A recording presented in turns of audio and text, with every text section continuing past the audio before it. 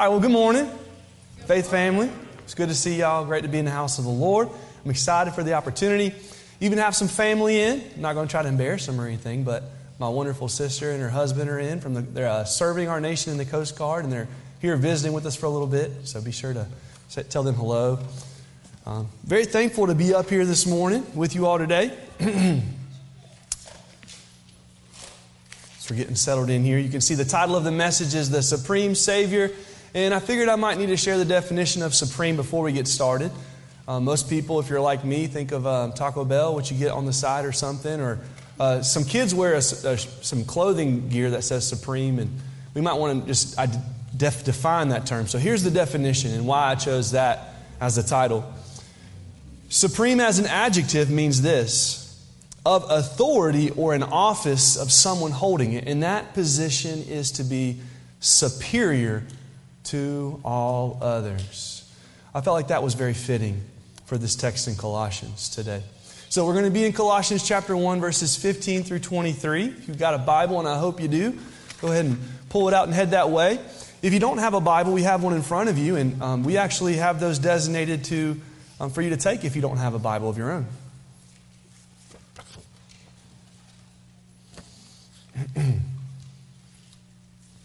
All right, so before we begin, I just want to say I just love being in the house of the Lord with you all. And I'm so grateful for this opportunity to share God's Word with you. It's always a blessing to gather under the Word of God. Amen. Amen. I like to make it abundantly clear at the start of every sermon I ever give that apart from the Spirit of God and the Word of God, I genuinely am of no use to the people of God. And I don't just want to say that. I want to truly mean that. As a matter of fact, I believe we are all in desperate need of the Holy Spirit this morning. The Holy Spirit's empowerment today. I need Him to help me deliver this message, and I believe that we both need Him to help receive this message. So because of this, before we go any further and turn to God's Word, I believe it's applicable for us to first turn to God and ask Him to bless our time together. So would you pray with me, if you will? Let's pray.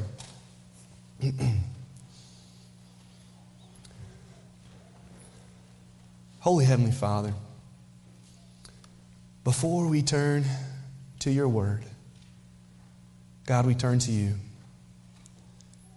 You are the author of it. We need your help to explain it, to understand it, but most importantly, Father, to be transformed by it. We are not just here for mere information in our heads. We long for transformation in our lives. Father, we ask for the renewal of our minds this morning, that we might be transformed into the image of your Son. So we ask that you would sanctify us with your truth this morning. Your word is truth. Help us to become more like Jesus. Help us to worship Him more fully in the process. For as we will soon see, He is the author of life, the sustainer of life, the redeemer of life, the restorer of life. And we can say along with King David, Lord, you are our God, and we have no good apart from you. Lord, we freely confess that unless we abide in you, we can do nothing. And so, Lord, we ask that the Holy Spirit would lead us, that it would guide us and direct us into and through your truth this morning. And Father, please use me as you see fit to glorify your name and edify your bride. God, we thank you for Red Cross Baptist Church. We thank you for your faithfulness to us, for providing us with amazing members who long to know you more, and for Pastor Jesse, who provides opportunities to do just that. We thank you for his faithfulness and his service to this church. And we ask that you would continue to use us all in a mighty way to glorify your name, to raise up disciples of all nations. For it is in the mighty name of Jesus Christ that we pray. Amen. So church, Christmas is just 6 days away. You guys ready? Yes. Kinda. I saw some hands doing like this, right? Well, if you're anything like me, as soon as someone asks you a question like that, your mind immediately starts to race. Thinking about, well, did I buy everything for everyone on my list? Did I miss anyone or anything? Do I have all my get-togethers arranged on the calendar on the right days and at the right times? Did I knock out that grocery list? Did I tackle that honey-do list maybe? I don't know. But what if we could have all of those things done, all of those boxes checked, all those ducks in a row, and still not be ready for Christmas?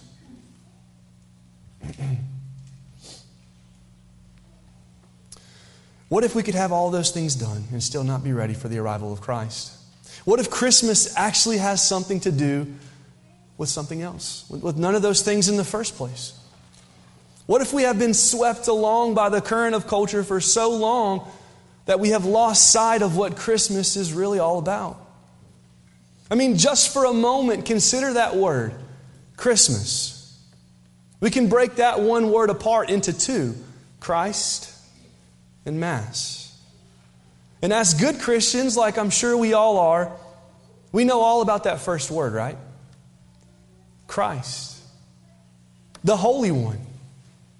The Anointed One. The long-awaited Messiah, the Savior of the world. But truth be told, in the midst of the holiday hustle and bustle of life, we oftentimes forget about that second word that follows. Mass. M-A-S. In fact, we have cut it down a little bit from 4 letters to just 3. For the word Mass, M-A-S-S, in terms of a religious context, means the central act of worship. That's why Catholics call the worship services they attend Mass. Now, we might not be Catholic, I understand that. But when we put those two words together, they should remind us of what Christmas is really and truly all about. It is to be a special day of worship that centers its focus not on food or on family, not on holiday sales or parties, but on the worship of Christ and of Christ alone. So in case you have been like me this holiday season and have lost sight of that reality, I just want to encourage you, let's repent together this morning. And do the one thing we failed to do in the first place, which got us into that position we now find ourselves in. In the words of one of my favorite songs, let us turn our eyes upon Jesus. Let's look full at His wonderful face so that the things of this world would grow strangely dim in light of His glory and grace. May we use the Bible this morning to magnify the Messiah. And as we turn to God's Word, I pray that our hearts would follow. As we look upon the Scriptures this morning, may they help us to set our gaze upon Christ. And in so doing, worship Him in response to gaining a better understanding as to who He is and what He has done on our behalf. This week I was thinking about that, just how wild it is to lose sight of something so big. I mean, how could we lose sight of something so massive as the Messiah? And as I was pondering that truth, I came to the realization that that's actually pretty easy to do. But it's not because of how big He is, but rather how small we are. You know, this weekend I took my wife to celebrate her birthday in Charlotte. And I was reminded of a few things and learned a few things. Number one, I learned how thankful I am to live in Stanley County. Can I get an amen? Right? But number two, which actually has to do with this sermon, as we reached the crest of the hill, you know, on 2427, as you're heading to Charlotte, I could see off in the distance Charlotte, but she just looked so tiny. She looked so small. And you know, it's really hard to see it from just anywhere in Stanley County. Again, but it's not because of the lack of its size. Charlotte is a massive city. But when we drift so far away from it, or when we place things in our way that obstruct our view, it can be hard to see. And I thought the same thing could be said about our relationship with God. You know, sometimes we lose sight of something so big. Sometimes when we lose sight of it, it helps to gain a little altitude. For example, did you know on a clear day, you can see Charlotte on the top of Morrow Mountain? You should check that out. Go watch a sunrise or a sunset sometime out there. It's pretty wonderful. But we can think about reading the Bible similarly to climbing a mountain. With each step along the way, we gain more and more elevation, and in turn it helps us see more and more of who God is and what He has done on our behalf. At times it might be difficult to reach a summit, but the view a beautiful overlook brings keeps us coming back for more and more.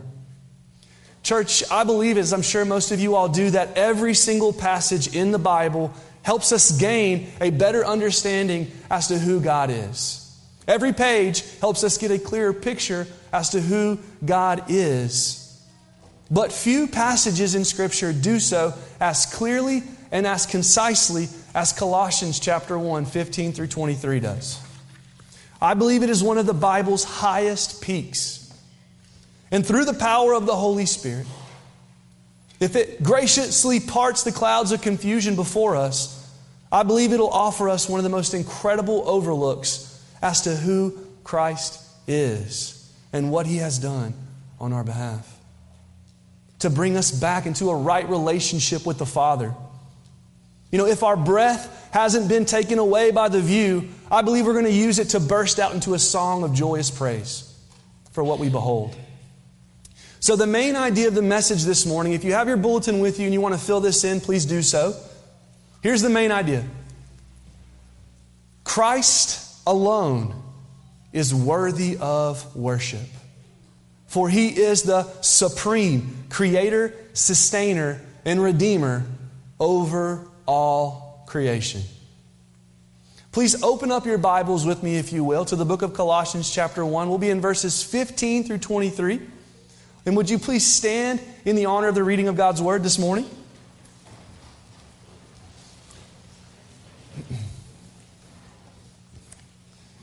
The Word of the Lord. He, being Christ, is the image of the invisible God, the firstborn of all creation. For by Him all things were created, in heaven and on earth, visible and invisible, whether thrones or dominions or rulers or authorities. All things were created through Him and for Him. He is before all things, and in Him all things hold together. He is the head of the body, the church. He is the beginning, the firstborn from the dead, that in everything He might be preeminent. For in Him all the fullness of God was pleased to dwell, and through Him to reconcile to Himself all things, whether on earth or in heaven, making peace by the blood of His cross. And you, who were once alienated and hostile in mind, doing evil deeds, He has now reconciled in His body of flesh by His death, in order to present you holy and blameless and above reproach before Him, if indeed you continue in the faith, stable and steadfast, not shifting from the hope of the gospel that you have heard, which has been proclaimed in all creation under heaven, and of which I, Paul, became a minister. Thank you. The word of the Lord. You may be seated.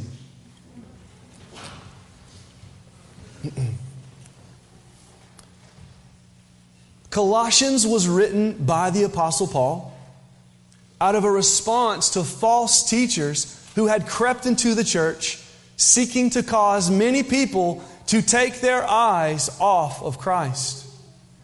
They did this by trying to diminish their view of Him. They did this by attacking who Christ is, as well as the implications that it holds for us and what He has done on our behalf. See, Paul knew that if these teachings were left unchecked, they would lead many people astray from the true gospel and bring the Colossian congregants into spiritual slavery that threatened to condemn them and also collapse their faith. So Paul's letter to the Colossian church is one of the most Christ-centered letters in the entire New Testament. In it, he expresses that a believer's main focus in life should be on exalting the life, death, and resurrection of our Lord and Savior Jesus Christ. as well as the realities that those truths should bring over every single one and every single thing. Church, the first truth I want to share with you this morning is this. Point number one, if you want to write this in, Christ is supreme over all creation. Colossians 1:15. Paul starts off this passage by stating that Christ is the very image of the invisible God, the firstborn of all creation.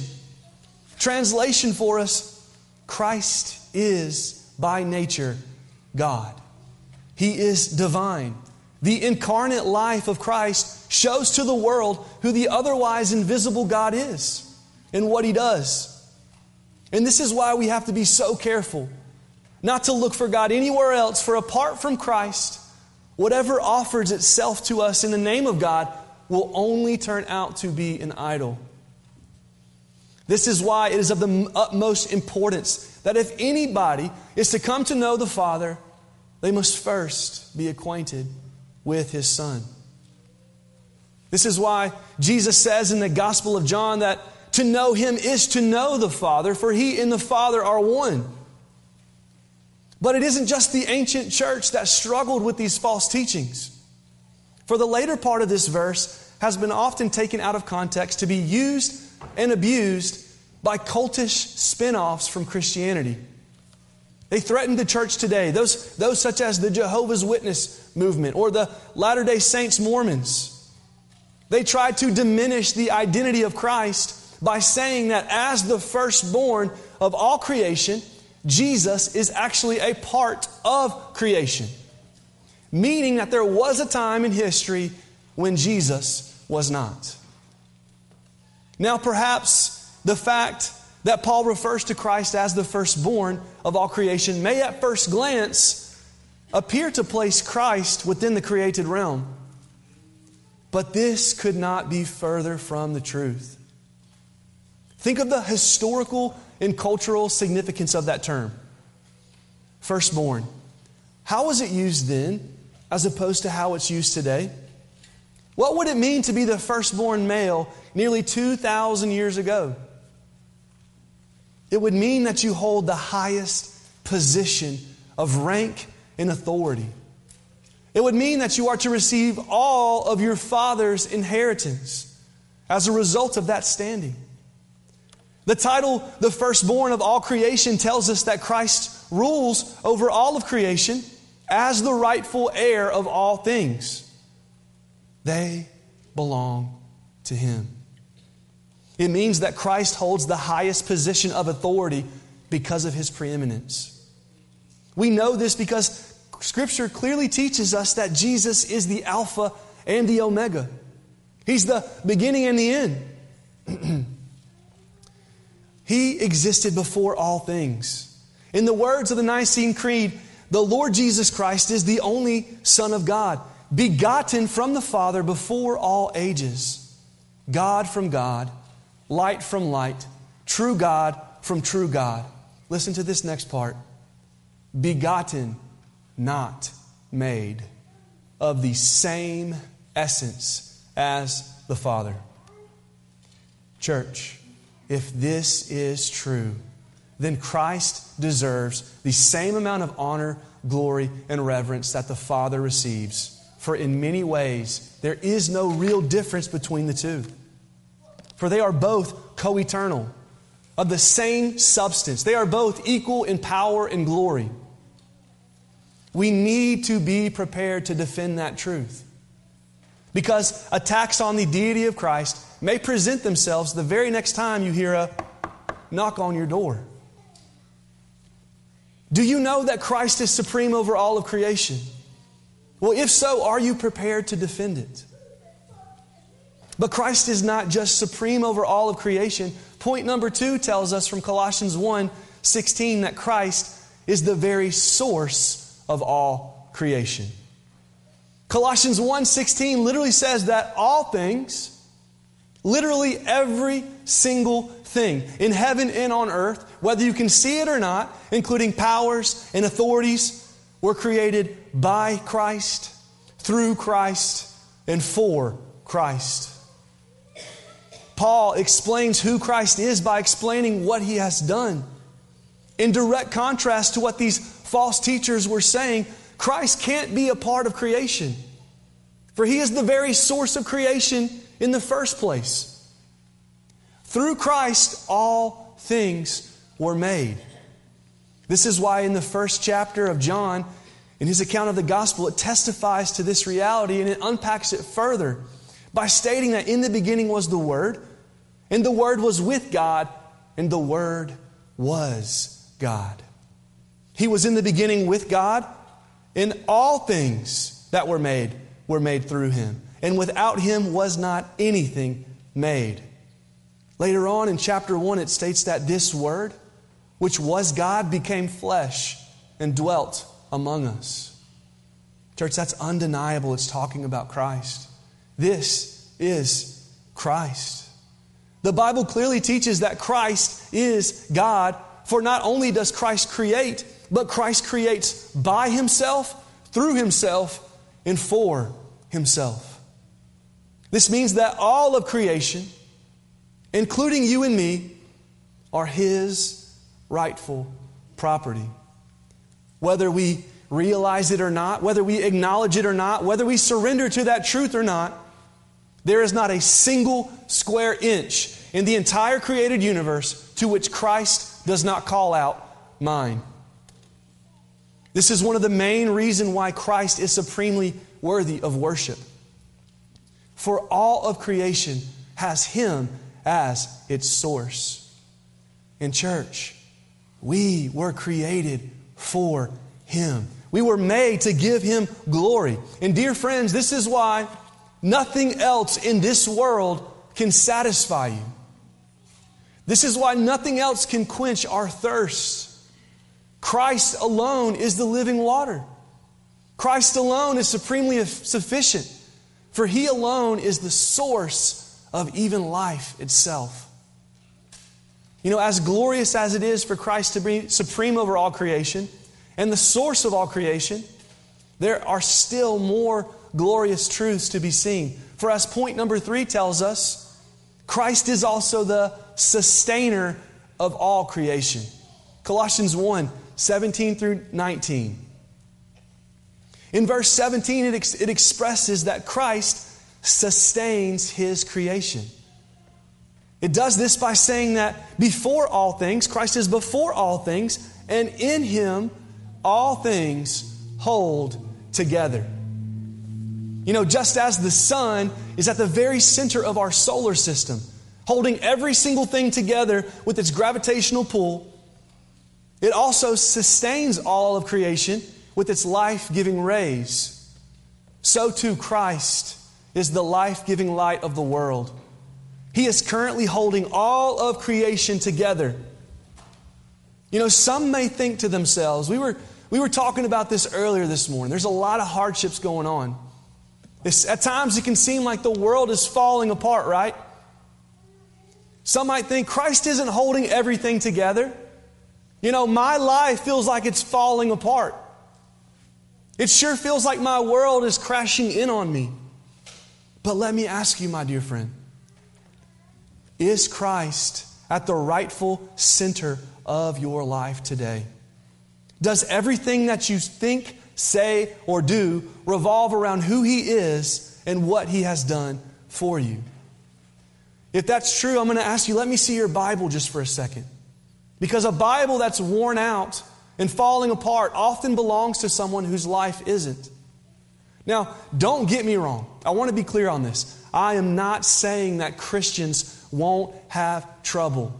Jesus Himself told us, in this world, we will have trouble. He warned us about that. But He also said that if we build our lives upon the solid rock of His Word, no matter how great the winds of life hit us, no matter how hard the rains of the storm beat against us, our house will stand. For it is built upon the cornerstone, the rock of ages, the one who has stood the test of time, the one who has promised to never leave us nor forsake us, the one who said, if I am for you, nothing else can stand against. Whether we realize it or not, Christ continues to sustain us. He holds all things together by His power. Hebrews 1:3 gives us a glimpse of what this looks like. It says that Jesus is the radiance of the glory of God. He is the exact imprint of God's nature, sustaining everything in the universe by the word of His power. The same source of power which brought life into being is the same source of power that continues to sustain it today. The life-giving power of His Word. Christ sustains all creation. But if we look closely in verse 18, look closely.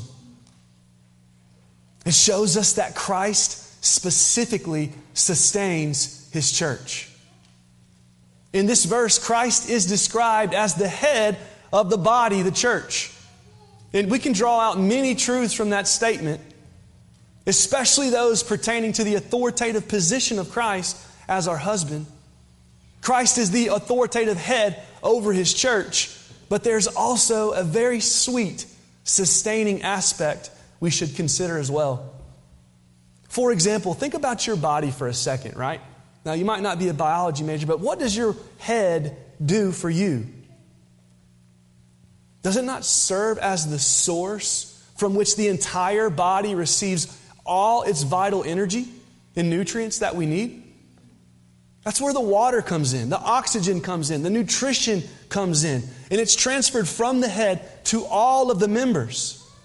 In this same way, the life of the church flows directly from Christ as our head. And you know what? You can take my body and you can sever any limb you want from my body today, and it still will be alive and functional to some point. But as soon as you sever my head, I will immediately lie dead. So too, we can cut away many things from our church today, like the style of music, the amount of members we have. Even as COVID has shown us, we can even take away this very building and still be alive and functional. But as soon as the church moves away from Christ as our head and we sever from Him, the church will immediately lie dead. We have no life apart from Him. This is why it is so vital that we remain abiding in Him. That's why Paul is urging the Colossian church to hold fast to who Christ is. Verse 18 and 19 in Colossians 1 also expresses the preeminence of Christ in both His priority and authority. You know, this is pretty interesting. That term preeminent, it's so important. For example, that is the only place in the entire New Testament you will see that word. It is reserved for and specially selected by Paul because he's implementing something. He's trying to describe to the church who Jesus is. The reason for this has to do with the definition of preeminent. It means having paramount rank, dignity, or being of the utmost importance. You know, under the inspiration of the Holy Spirit, Paul specifically deployed that term to clear up any misconceptions as to who Jesus is or how He is supposed to be viewed, understood, respected, or worshiped. But what does that mean for our lives?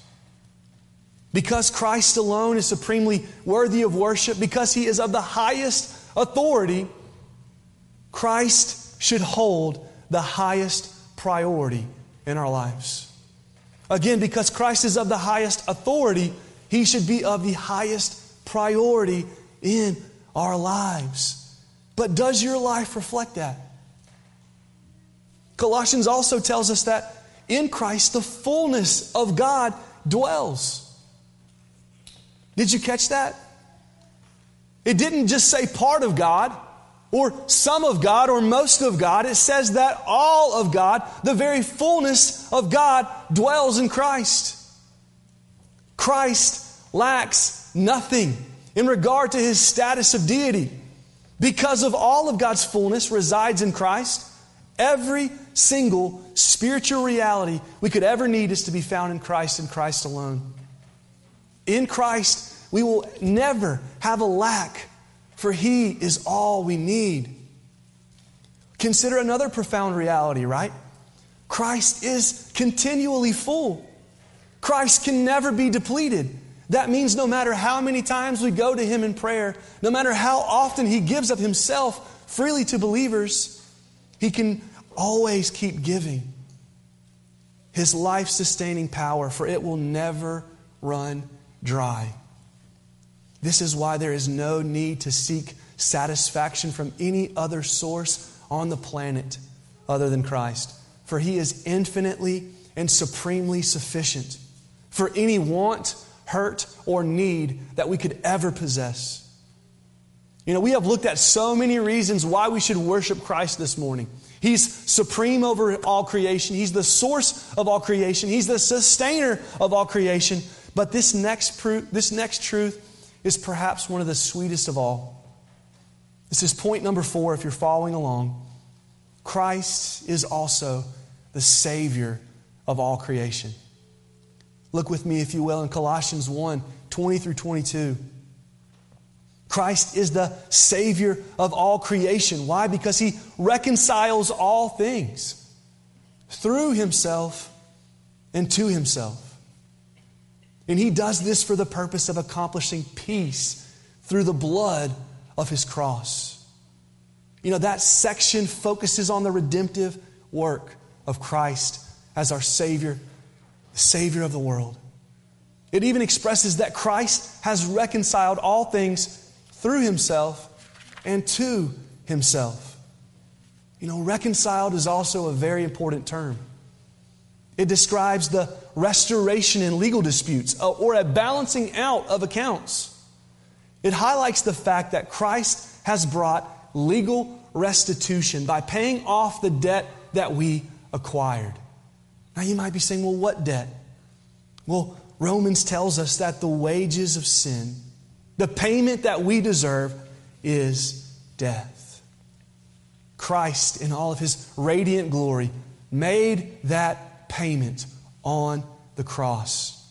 Christ has made peace with God through the blood of His cross. Do you realize how amazing that is? This hit me like a ton of bricks just last night. What an amazing statement. Peace with God was accomplished through the brutal murdering of His Son. I don't know about you, but if you murder one of my little ones, the last thing in either of our lives is going to be peace. But not so with God. Because of the abundance of His grace, because of the riches of His mercy, because of the great love for which He has for us, He endured the cross on our behalf. And in so doing, He reconciled those two hostile parties towards one another with His own body of flesh. For His body was broken, but it allowed for the churches to be mended. His wounds allowed for us to be healed. His punishment brought us peace. His separation from the Father allowed us to be brought near and united to Him. The death of Christ brought new life to His bride, the church. But it even had power to do more than that, to accomplish more than just reconciliation. It also brought us restoration. This is why Paul uses the phrase, in order to present the church as holy, as blameless. Church, if you're hidden in Christ this morning, you are above reproach. For those who are hidden in Christ today are washed in His blood. We have been renewed. We now stand before a holy God as justified, as holy, as blameless. But we should never forget this is only because of the perfect, finished work of Christ on the cross. It allowed for His righteousness to be credited to our account. And this brings us to the last and final point of the message today from Colossians chapter 1, verse 23. Point number 5. Christ is the security of our salvation. The final verse in this passage serves as a concluding application to the church. Christians are compelled to hold fast to who Christ is and to what He has done for them on the cross. It might appear at first glance, after these statements found in 15 through 22, that focus how everything is dependent upon God, on who God is, on what He has done for us as believers. But now it seems as though it shifts a little bit, right? It suddenly shifts its dependence upon us. But that's not the case. We know this because Paul's entire argument leading up into this point is not about the efforts of the church, but rather about the church's total and complete dependence upon Christ. Paul's focus here is on where believers place their trust. He compels them to continue in your faith, stable and steadfast, not shifting from the hope of the gospel. A Christian's life is about making progress. We are to continue along this journey, but as we keep moving forward, we should never focus on anything other than Christ, the Messiah, the one who makes all of this possible in the first place. Hebrews 12, 1 through 2 says that as we run with endurance this race, may we continue to look to Christ.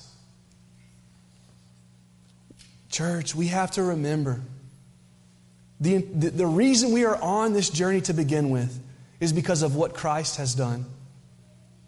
He will finish it. We will finish this race as a result of what Christ will do. Church, Christ is the author of our faith. He is the founder of our faith. He is the perfecter of our faith. He will finish the good work He started. Christ started it as our source. He sustains it through His power. And He will indeed secure its final completion through His faithfulness and not our own. For all of these reasons, and so many, many more, this is why Christ alone is supremely worthy of worship. He is the Creator, the Sustainer, the Redeemer of all creation. So to the believers in the room, I want to ask you, have these truths gone from your head to your heart? As you have gotten into your Bible this morning, has your Bible got into you? Is this just more mere information, or will this lead to actual transformation in your life? I want to challenge you, start today. Get on your face before God and worship Him today.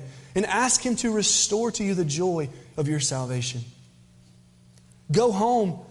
Open the book that has the power of eternal life. Go and tell others about the goodness of Jesus. Spread the gospel by simply sharing your joy with Jesus to others. But what about the unbeliever in the room? Colossians doesn't just tell us who Christ is. It doesn't just tell us what He has done. It also tells us who we are. It says that you were made by Him. You were made through Him, and you were made for Him. Surrender to the Lordship of Christ today and find the only source of true satisfaction for your soul. In the words of St. Augustine, your heart will be restless until it finds its rest in Him. Maybe this Christmas, you're looking at the little child in the manger, and you're looking around at the world around you and how broken and dark it seems to be. And you're thinking to yourself, how on earth can you fix this? This world is so broken. My life is so broken. How on earth can this little child fix this? Let me just encourage you with this. Church, He made it. He can fix it. The same power that brought life into being is alive and well today. It has resurrecting power. It has restoring power. So come to Christ today and see firsthand that He is supremely worthy of worship. He is supreme over all creation. He is the source of all creation. He is the sustainer of all creation. He is the Savior of all creation. And He is the security of our salvation. If you believe this, worship Christ today. Let's pray. Father God, we thank You for Your word. We thank You, God, that it is perfect, infallible, inerrant, holy, and sharper than any two-edged sword. God, we ask that You would use the word to cut away anything in this church that is not of You.